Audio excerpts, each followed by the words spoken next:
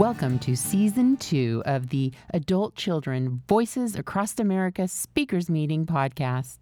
You can attend this meeting live on Thursdays at 6 p.m. Pacific Time using the Zoom ID 848-5208-0640, password 061120. For more information about adult children of alcoholics and dysfunctional families, visit adultchildren.org. The following speaker share from Maggie L. was recorded on May 12th, 2022. Thanks, guys. Super excited to be here. Really grateful to be here and share my story. So I'll just jump into it. How it started. I grew up in Tennessee. My parents, we lived in like a small town, Tennessee. And, you know, my parents actually aren't alcoholics or addicts, but they are dysfunctional. So here I am, so how I grew up was, my parents were really well off. So like I had everything I needed as far as like education and stable household, as far as like, my parents were together. We lived in a nice house in a small town. But like behind closed doors, it was really hard. I felt very like emotionally neglected. My parents could be very like shaming. A lot of shame around like body shame, sexual shame. My sister and I, when we're about 7 years apart, her and I did not get along when we were kids. She was very tormenting of me, told me I was a mistake, that I was not, my dad's kid. Nobody wanted me. And my parents really didn't do much to like stop this. So there was a lot of trauma around that. Let's see. I'm feeling really nervous for whatever reason, but that is okay. And I'm just going to check in on that. Let's see. My parents didn't physically abuse me, but my mom would have this like silent seething like rage if I was ever out of line. So I definitely I was one of those like goody two shoe kids. Like I was so fearful of them that I had to be perfect. I had to be good. Like I had to, it was compulsive. And let's see. A lot of there's a lot of like telling me I was too emotional, or a lot of like fear of my reactions. Not that I like outwardly reacted, but like reactions of any like sadness or any of those kinds of reactions. They were very like, don't do that. Don't cry, don't get too upset. Like we can't, we need to do everything we can to keep keep that. Don't do that. I don't really know how to explain it, but just there was a lot of that. When I was, and this has been a theme throughout my life, even after this happened, but like my dog was my best friend as a kid. He ended up getting hit by a car. And my parents, like they had sent me to my friend's, the neighbor's house. And my dad came and got me later. And I was like, where's the dog? Like, where's Snuffy? Like, is he home? Like, is he okay? And he was like, yeah, he's like waiting for you in the living room. And I was so excited. And like I got there and my mom was like crying and upset. And it was like, hey, just kidding. Like, I mean, it wasn't, but like to me, it was just like, actually, he's dead. And that was kind of this defining moment of like, why did they lie to me? what does this mean? And like, I can't trust them. And that became a huge theme of them like hiding deaths from me because they feared how sad I would be or how I would react.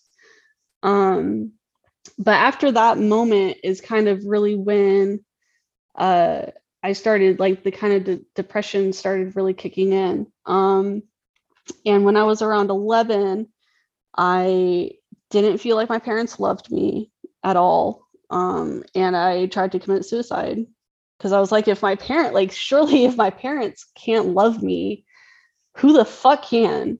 And I obviously didn't love myself either. And I didn't tell my parents about it.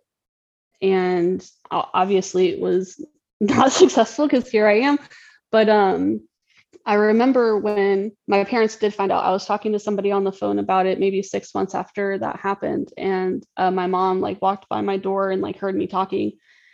And now because I'm a parent, I can understand that she was scared, but it was like rageful. Like they were rageful at me for how could I do this? Like what's wrong with me? It went into like, that turned into like sending me to a bunch of therapists, and like I didn't want to talk to the therapists. And like I remember one time my mom she took me to one therapist and I didn't talk the whole session, and she spent the whole car ride home berating me for like wasting their money, like why can't I, like what's wrong with me. It was very, very, if I wasn't doing it their way, it was wrong. And that also has bled into my adulthood a lot. But my parents were older when they had me. They were in their 40s. And so there's this like underlying theme of like, we're older, we know better. You should always do what we say because we're older, wiser, better, know more than you. You're just a child. You're just a young adult. Like you don't know what you're doing yet. And so there's like way more backstory, but anyways, going into adulthood, I just wanted to get the fuck away. They were very strict and sheltering when I was a teenager. And so when I went to college, I moved to Rhode Island and I was a dysfunctional mess. Like I just wanted to get away. And so I did what I could, and I moved to Rhode Island and I got into drugs really heavily. I had a lot of traumas that happened there. Like I was raped in the first week I was there, and I told one person, and the one person told me to like, they totally disvalued what had happened. And so I was like, so then I was having these outside things of like, I shouldn't, talk. I shouldn't feel, like just shut it out. So like I never spoke up about that either. And that threw me into a whole nother thing. Like the drugs got worse. The whole like my parents hiding death stuff came back up like maybe 2 months after that happened. A childhood, like an adult friend of my parents that I wanted to like establish an adult relationship with as like a mentor. I had gone to like message him on Facebook, and there was a bunch of like RIP, we'll miss yous.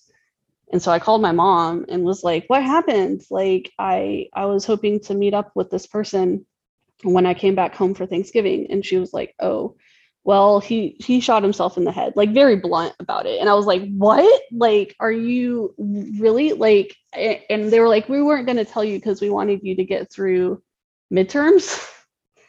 And I was just like, what the fuck? So then I'm dealing with this suicide of this family friend, and I couldn't cope with that.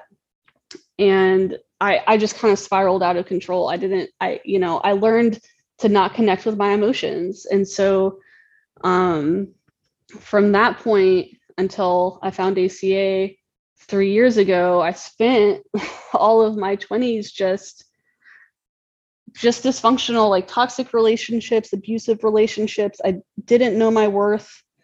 I felt like I had to people please. I put everybody in an authority figure position. because, you know, I spent my childhood people telling me that they were right and I was wrong, and I need to listen to everybody else. And so lots of drugs, lots of drinking, lots of sex, lots of, you know, another underlying theme of my childhood was there was like a lot of sexual shame, and like I got a lot, you know, I started watching porn really young, in elementary school. And like my mom shamed me for that, of like, how, like, what are you doing, like how could you do, like, but like they weren't teaching me anything either. So it was just like, you know, it was, I got all these like horrible societal messages about how relationships are. My parents didn't really, my parents are very, my dad's told me he compartmentalizes everything. And so like when their parents, they were parents, they were not, like their marriage was like separate from their parenting. They weren't affectionate towards each other very often. And I mean, they aren't now, they're still together. You know, it was like, when we're wearing this hat, this is all we are. So like figuring out the bases of like relationships and how healthy relationships function, like was not, I didn't know, you know, and so I, you know, just, I thought that like if I could get somebody to sleep with me, that meant I was loved. Or if I could stop thinking about my feelings and be drunk and fucked up, like I didn't have to handle like the reality of my life was a fucking train wreck. Like fucking train wreck. You know, and then so got through college okay. And just functioning, like just maintaining basic functionality. Like I could hold a job, you know, I'm a chef, and so you know, back of house service tends to fuel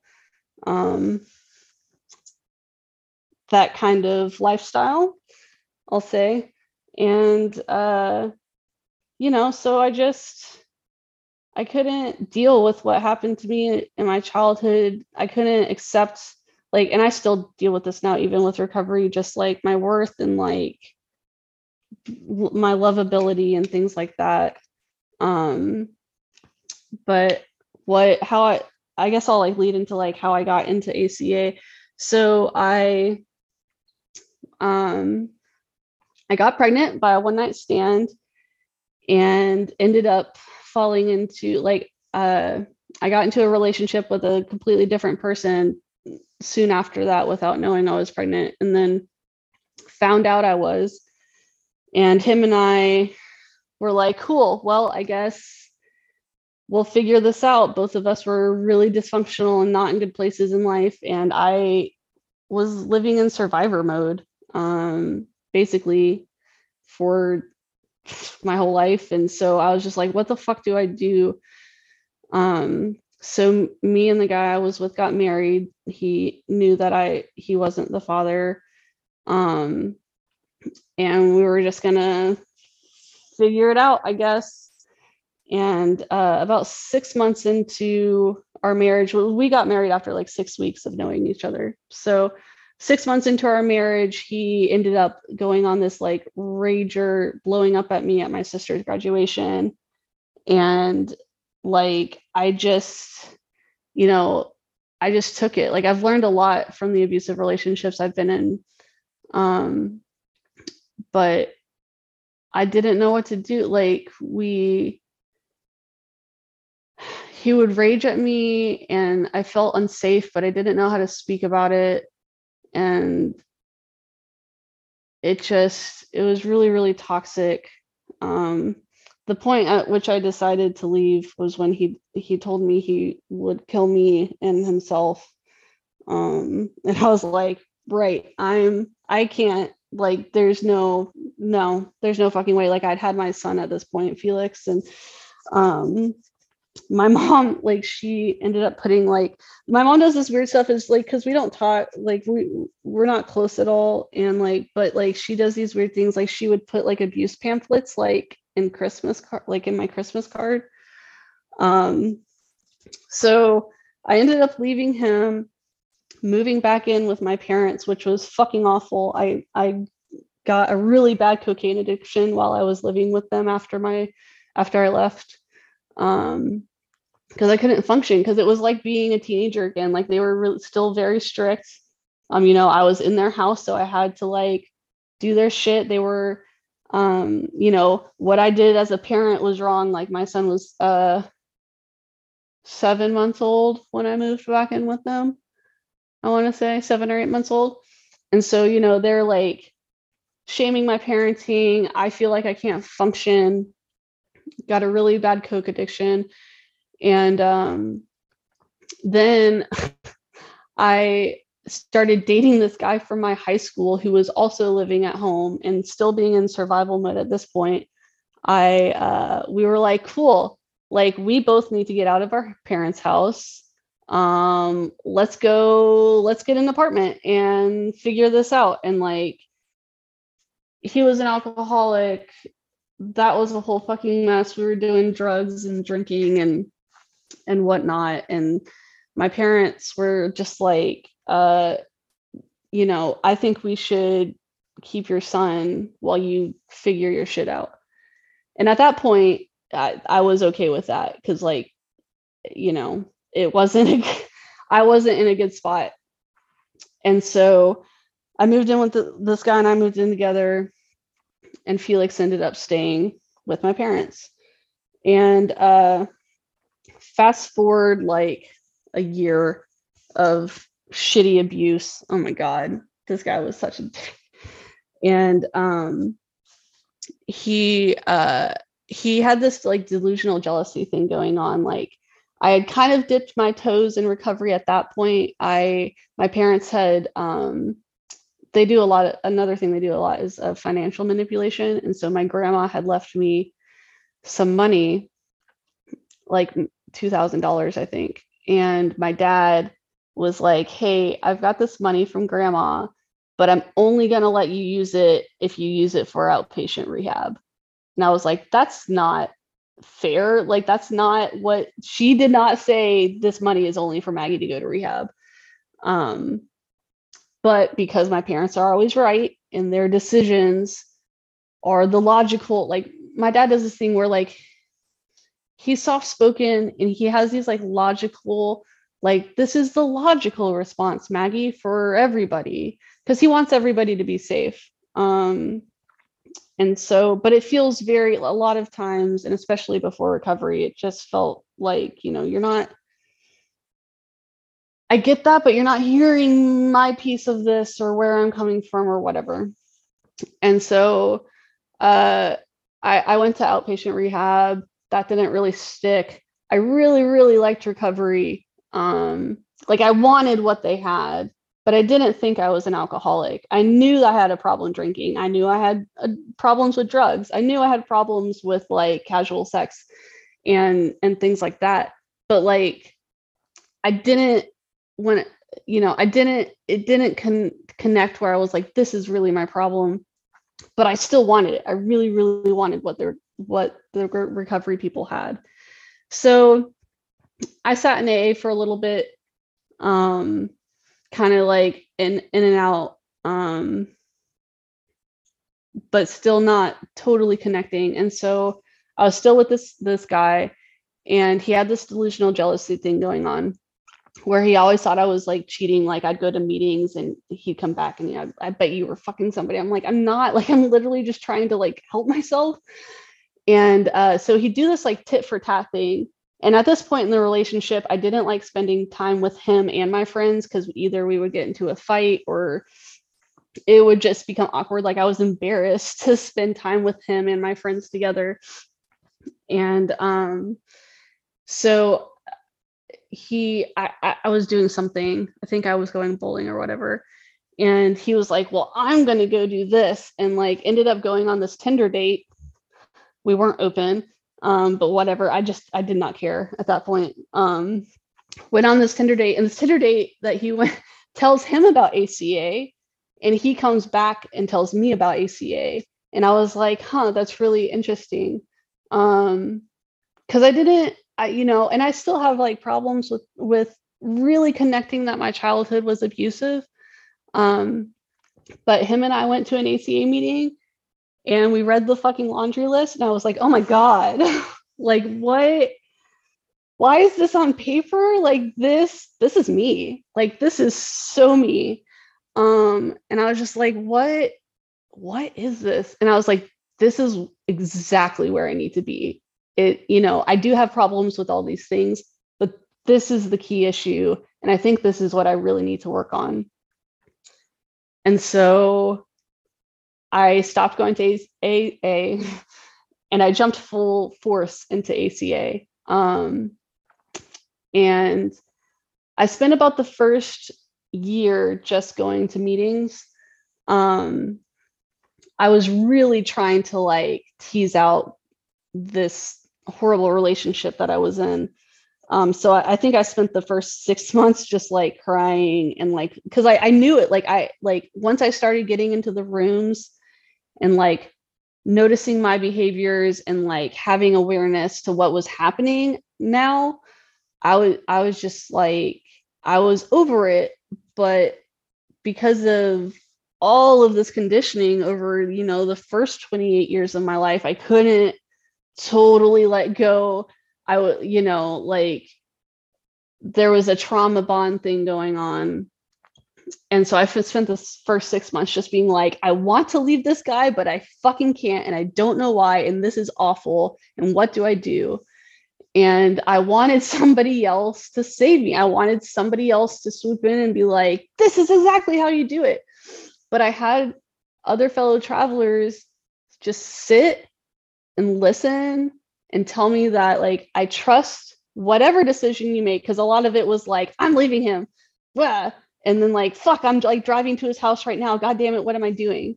And I had this fellow traveler just be like, I trust whatever decision you're making, like higher powers got you. And I was just like, oh, like, damn it. Fine, like, I guess.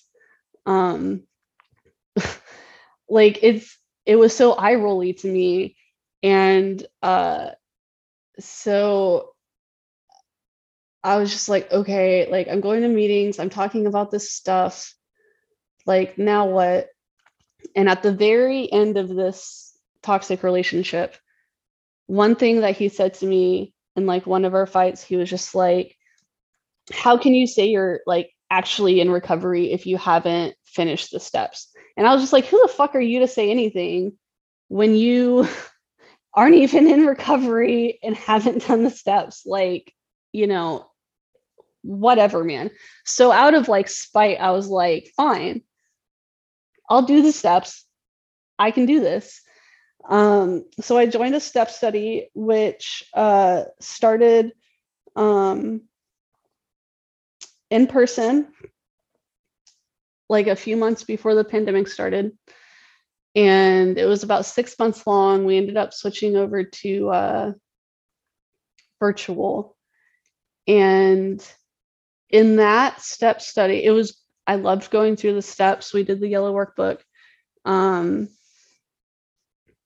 And, I didn't have any kind of like burning bush spiritual awakening, but like I started to notice like the promises and starting to notice, like the changes in myself, being able to take pause more, like really like after doing my 4th step, I was just like, oh, like, okay, like here's all this stuff.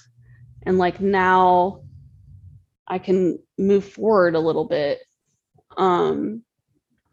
So I did the yellow workbook study, and then I jumped into the traits workbook right after that. And then I decided to start a meeting. I started a women's meeting about a year and a half ago, because I actually ended up getting 13th stepped in that yellow book study. There was this like person that was being inappropriate with like a bunch of the women in the group, myself included. And we ended up coming together at the end. Like, we didn't know it was happening to other people. And then we all like got together at the end and realized it. And I was just like, okay, like, service is a really big part of my recovery and recovery in general. And I'd done a lot of service for that Yellow Book group. And I was just like, I really have it on my heart to like start another meeting. So I started this women's group. And that's kind of like, that leads me to like, now I've been doing service and like, I guess reflecting on like where I'm at in my recovery. You know, I still have fear of authority figures, but it's a lot less. You know, I have, you know, I'm in a like healthy relationship now with somebody who like respects me and loves me and listens to me. It's not abusive, it's not toxic. Like, I didn't even know that was fucking possible. I remember when him and I first started dating, I was like, ugh, like, it was really uncomfortable to learn to let people treat me okay. And you know, I'm able to like pause. Like, I remember like in early relationships, my dad's really like subtle shamey. Like, he like things that he says that are shaming but like passed off as a joke. I once I started doing the steps, I realized that I did that a lot without even realizing it. Like, just the whole concept of like, you don't know what you don't know until you like know it. And it's just like, oh fuck, like, how was I acting? What was I doing? Um, but you know, I don't know. I remember like when I first started dating in recovery after the toxic relationships, I had this awareness that I was ready to actually stand up for what I wanted out of a relationship, what I needed out of a relationship. I wasn't really going to settle anymore. ACA gave me the insight to see what was toxic, just by like, you know, by showing up, hearing other people's stories, going through the workbooks, reflecting on my life. It's given me so much. Like, I have this amazing relationship. I just like last year, I was actually in a really toxic job for 5 years too, with a boss that was a lot like my mom. My mom's extremely passive aggressive. She will give me the silent treatment. She's done it to me as an adult. She doesn't know how to show her emotions at all. And so I was in this really bad workplace, and like, well, it's not recent anymore, but I switched jobs last summer. And I left the restaurants. I was working at a school, and I've come back and I'm back in a restaurant. But now I have this healthy boss. Like, I have this amazing healthy boss who's supportive. Like, I've been able to cultivate this like support network, with like my fellow travelers, my partner, my workplace, you know, and like, my family is supportive in their own way. Like, they're very, you know, they do help me a lot now. But emotionally, like, they're not my support network emotionally at all. You know, I don't feel safe talking to my mom about much. My dad and I are getting better. My sister and I are getting better. But I just like all like I ever, you know, everything that is going good in my life right now. Like, with my son, like, he ended up living with my parents for 4 years. 2 of those were good. I spent the last 2 years really fighting for it. You know, my parents ended up using a lot of like, well, when you do this, or when you get to this space, like, then it'll be a good time for you to have him back. And that was a really frustrating period of my recovery too. But he's been living with me full time for also almost a year now. He'll be 6 this summer. And when I sit back and like look at where I'm at, I have my son. He loves me a lot. and I have a great partner, and I have a great job. And it's all because of the work I did in here.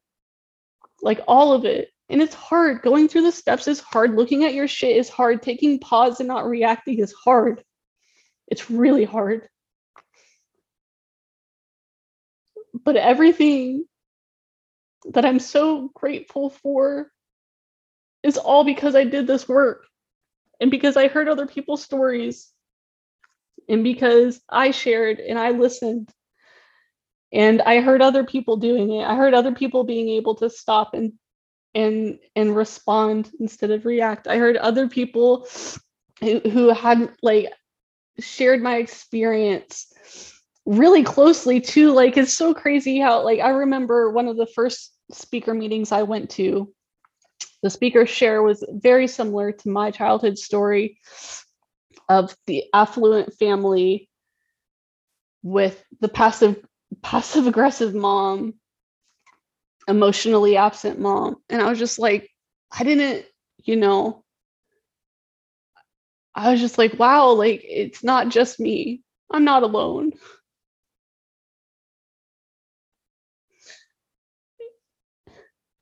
And I don't know where I would be without recovery. Like, for me, like, I want to be here now. I never didn't want to be here, but like more than ever now that like life is pretty great, there's no place I would rather spend my side time. I love recovery. I love what it's given to me. I have I actually usually do meetings in my room, but I have a serenity prayer on my kitchen wall, and I wanted to sit out here and be able to look at it while I shared, because like, I don't know, there's nothing like it to be able to, I don't know, I didn't know I could feel so okay. And I still struggle. I still struggle so much. I have a hard time bringing up what's on my mind, because like currently, like in current life, I have a really hard time bringing up what's on my mind. I feel my inner critic tends to tell me that like nobody cares, nobody wants to hear what I have to say. The things that I'm interested in or whatever are meaningless to others. My inner critic's still extremely loud. Parent guilt is horribly real. Because like when I catch myself sounding like my parents, I'm just like, oh God. But now, because of recovery, I'm able to have pause. Like my son and I have a really cool bond. Like he's able to like tell me his feelings, and he does all the time. And I am able to show up in this way that wasn't given to me. I listen to him. I acknowledge and validate his feelings.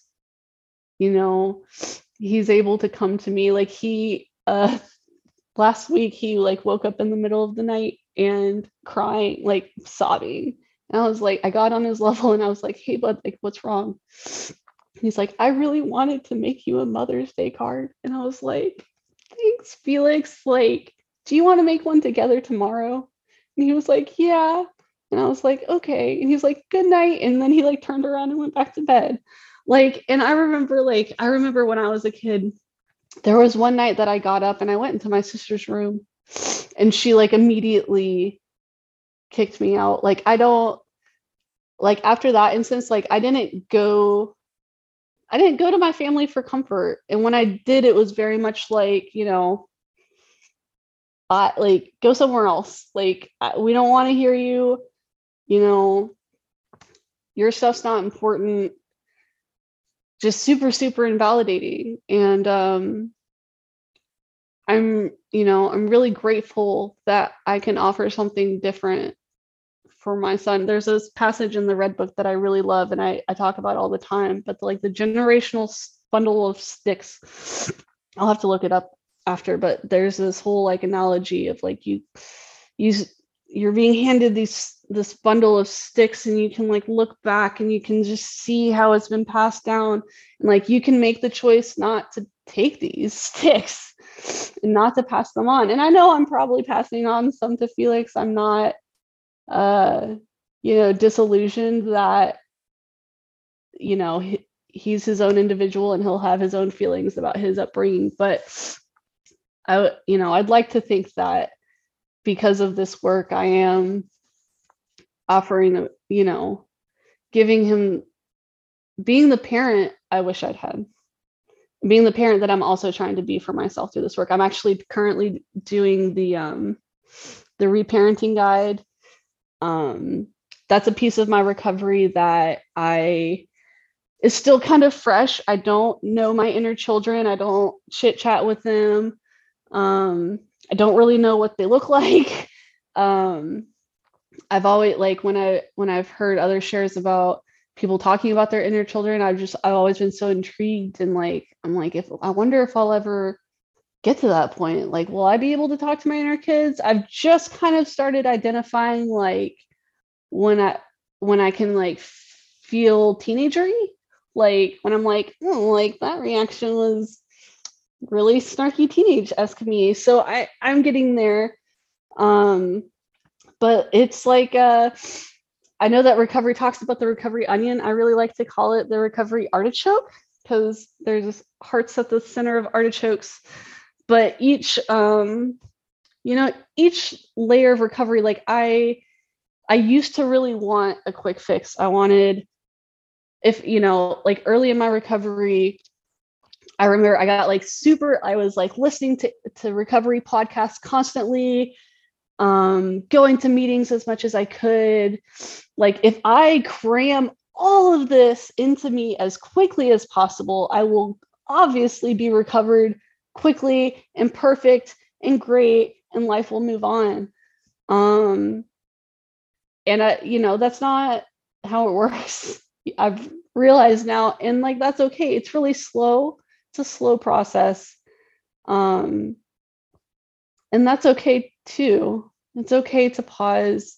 It's okay for things to come up later, and it's good to celebrate where I'm at. Like, I'm really grateful for where I'm at. I'm sure there's a lot of work to do, a lifetime of it, because I really don't plan on leaving the rooms anytime soon. Some of my best friends that I have now are from these rooms. Like, I found true friendship, true connection, true understanding, vulnerability. Like, I've learned how to listen, and I've learned how to share my truth even when it's really uncomfortable. Like, like my inner critic's kind of like revving around being like, nobody cares about what you're talking about. But that's okay. Like, even if people don't care about what I'm talking about, like, I have to realize that it's okay. Like, it's okay for things to be important to me. I have a hard time grasping that. But it's important to share for me, because it's my story, and it could go on forever. I promise you, my fourth step took forever. And I feel like I really only just scratched the surface about my childhood. But yeah, I don't know what I would do without recovery. I don't know where I'd be. I might be dead. Who knows? I did a lot of stuff. I did a lot of trying to get away, run away from myself. And the life that I have now is just, I don't believe it sometimes. I really don't. It's definitely a higher power thing. I've still got work to do on the higher power thing too. My inner critic tells me that, like, it's not possible to love somebody unconditionally, even though I'm able to do that for others. It's really hard to do for myself. And it's something I I'm still working on, because I told a fellow traveler the other day, like, my general baseline thinking is I'm mediocre at best. And I struggle with feeling like I need a lot of validation. Um, but recovery's also taught me that, like, it's about balance. I don't need to be like headfirst 24/7 in recovery podcasts and books for myself. I don't need to obsess over it. Like, finding the balance in being a parent, being a fellow traveler, being a chef, being Maggie.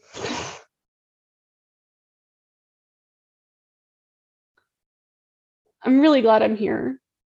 I'm really glad I got to share. And yeah, I don't really know how to end this well, but I'm really grateful for recovery. It's given me everything I have today, and I'm just going to be sticking around for a long time.